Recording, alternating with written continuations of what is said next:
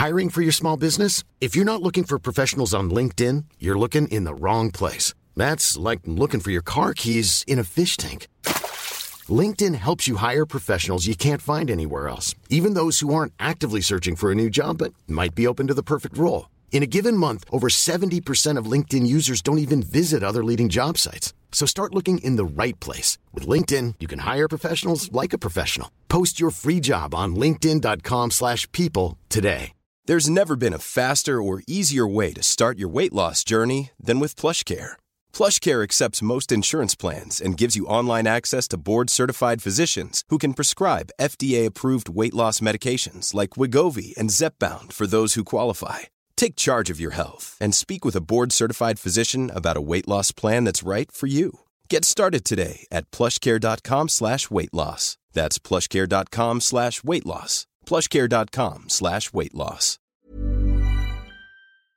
Filmmakers draw inspiration from all sorts of places, but not all of them are positive. Whether it's a producer naming a bad guy after a vocal movie critic, or a director modeling their main villain on someone they hate for real, some of cinema's most memorable antagonists were created from a place of pure spite. I'm Scott from WhatCulture.com, and these are 8 movie villains created out of spite. Number 8, the Ybor Cist, Willow.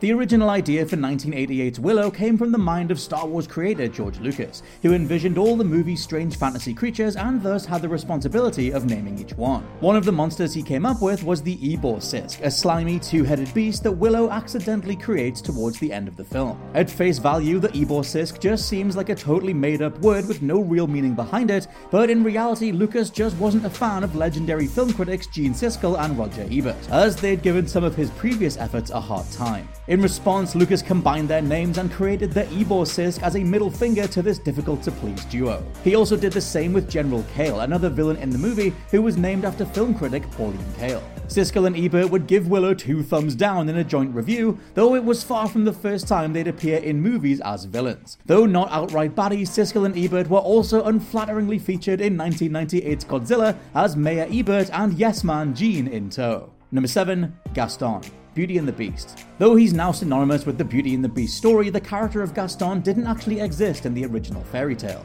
He was created by Disney for the studio's animated adaptation in 1991, with the filmmakers feeling that the story needed a proper out-and-out villain. From here, Gaston was born, a cocky, muscular, boneheaded gym bro who doesn't really care about anyone but himself and his pecs. Unfortunately for screenwriter Linda Wolverton though, the type of arrogance displayed by Gaston was something she'd experienced in her personal life, drawing on this when creating the character. "There's tinges of guys I used to date," she told the LA Times, indicating that Gaston was intended as something of a mockery of various hubristic ex-boyfriends. Number 6, Michael Moore, Team America World Police. Though pretty much every celebrity who appears in 2004's Team America World Police is depicted in an unflattering way, the movie's takedown of documentary filmmaker Michael Moore feels much more mean-spirited and personal.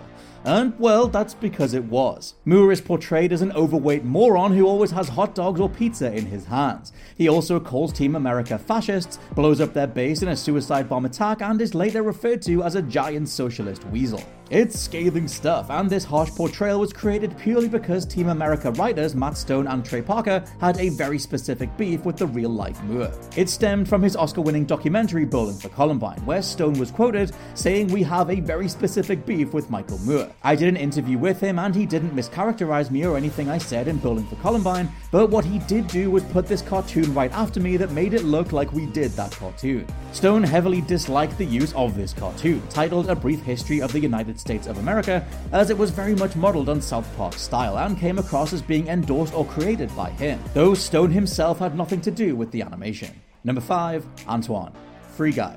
Taika Waititi's bonkers performance in Free Guy was a highlight in a very funny movie, with his character Antoine, the head of a video game company, clearly being designed to poke fun at money-grubbing studio executives who are allergic to originality. Perhaps unsurprisingly, this type of executive was something that director/producer Sean Levy was all too familiar with, having spent the last couple of decades working under major studios like Disney and Fox. Not to mention, anyone who's been a regular gamer for the last 10 years or so has seen this approach in spades. For Levy though, rather than bottling up these frustrations, he decided to channel them into the creation of Antoine, with the filmmaker revealing that Free Guy's villain was largely inspired by a specific unnamed studio executive who had annoyed him in the past. To quote, "I just thought it was funny because early on an executive who I won't name said, okay, so this movie Free Guy, what's it based on? And we were like, nothing. And the executive is like, okay, you say nothing, but like, it's not a sequel, it's not based on a comic book or a graphic novel? What? Like, no, nothing. New ideas.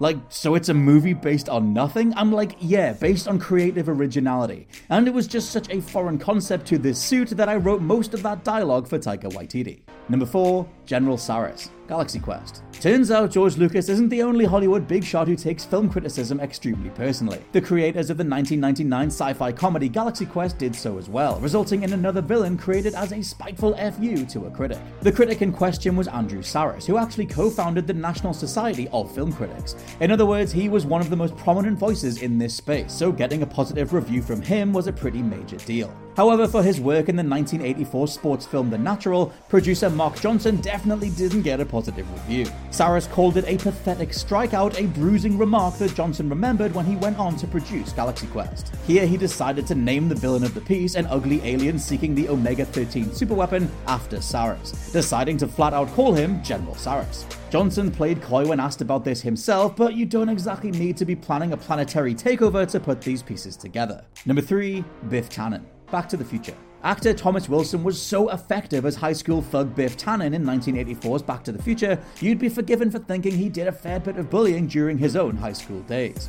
And if you think that, you aren't a million miles away from the truth. Wilson did draw on personal bullying experiences in order to craft his iconic villainous turn, but sadly these were experiences where he was on the receiving end of the misery. In an interview with The Hollywood Reporter, Wilson explained that he was constantly shoved around by bullies during his childhood, and as a result he knew how they operated. Clearly harboring a lot of bitterness towards bullies, he decided to channel that into his performance as Biff, creating one of the most famous bad guy turns of all time. Another Back to the Future example is Biff's turn as a Trump-esque billionaire riding his own fortune to the top in the second movie, which, after finally being revealed by writer Bob Gale in 2017, was always based on the former president. Number 2, Lord Farquaad, Shrek. One of the reasons Shrek has endured is because it works as a fun, harmless movie for kids, yet it also contains a bunch of wink-wink, nudge-nudge jokes that only adults will understand. The origins of Farquaad's character then can actually be traced back to a 1990s feud between studio executives Jeffrey Katzenberg and Michael Eisner. They both worked at Disney at the time, with Eisner serving as Katzenberg's superior. However, tensions arose between the pair when Katzenberg was denied a promotion, which eventually resulted in him leaving the company and founding DreamWorks in 1994. This is where Shrek's pint-sized baddie comes in. Still pretty pissed at Eisner, Katzenberg decided to take a shot at his former boss when producing the animated mega hit, creating Farquaad as a mockery of him. A stunted, short-tempered, ruthless ruler of a fairy tale empire, a direct parallel to Eisner's reign over Disney. Furthermore, Eisner and Farquaad even look a little similar, and just to make it clear that Farquaad was meant to be one massive insult, well, just say that name fast and you'll get something I can't say on YouTube. And number 1, Gothmog, The Lord of the Rings.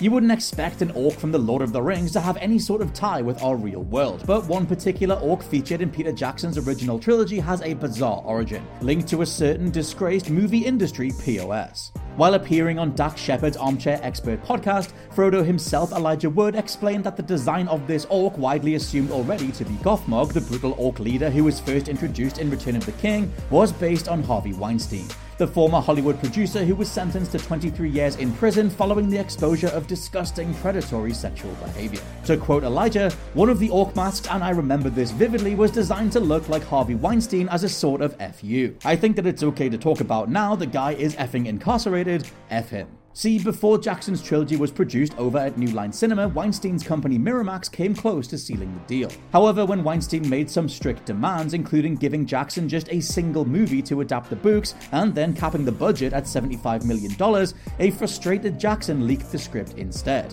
only to catch the attention of New Line's founder Bob Shaye. This is clearly why someone on the production team, maybe even Jackson himself, decided to immortalize Weinstein as an ugly beast of an orc. Perhaps the sweetest revenge, though, is that the trilogy won a boatload of Oscars and grossed billions of dollars worldwide. Even when we're on a budget, we still deserve nice things. Quince is a place to scoop up stunning high-end goods for 50 to 80% less than similar brands. They have buttery soft cashmere sweaters starting at $50, luxurious Italian leather bags, and so much more. Plus, Quince only works with factories that use safe, ethical, and responsible manufacturing. Get the high-end goods you'll love without the high price tag with Quince. Go to quince.com/style for free shipping and 365-day returns.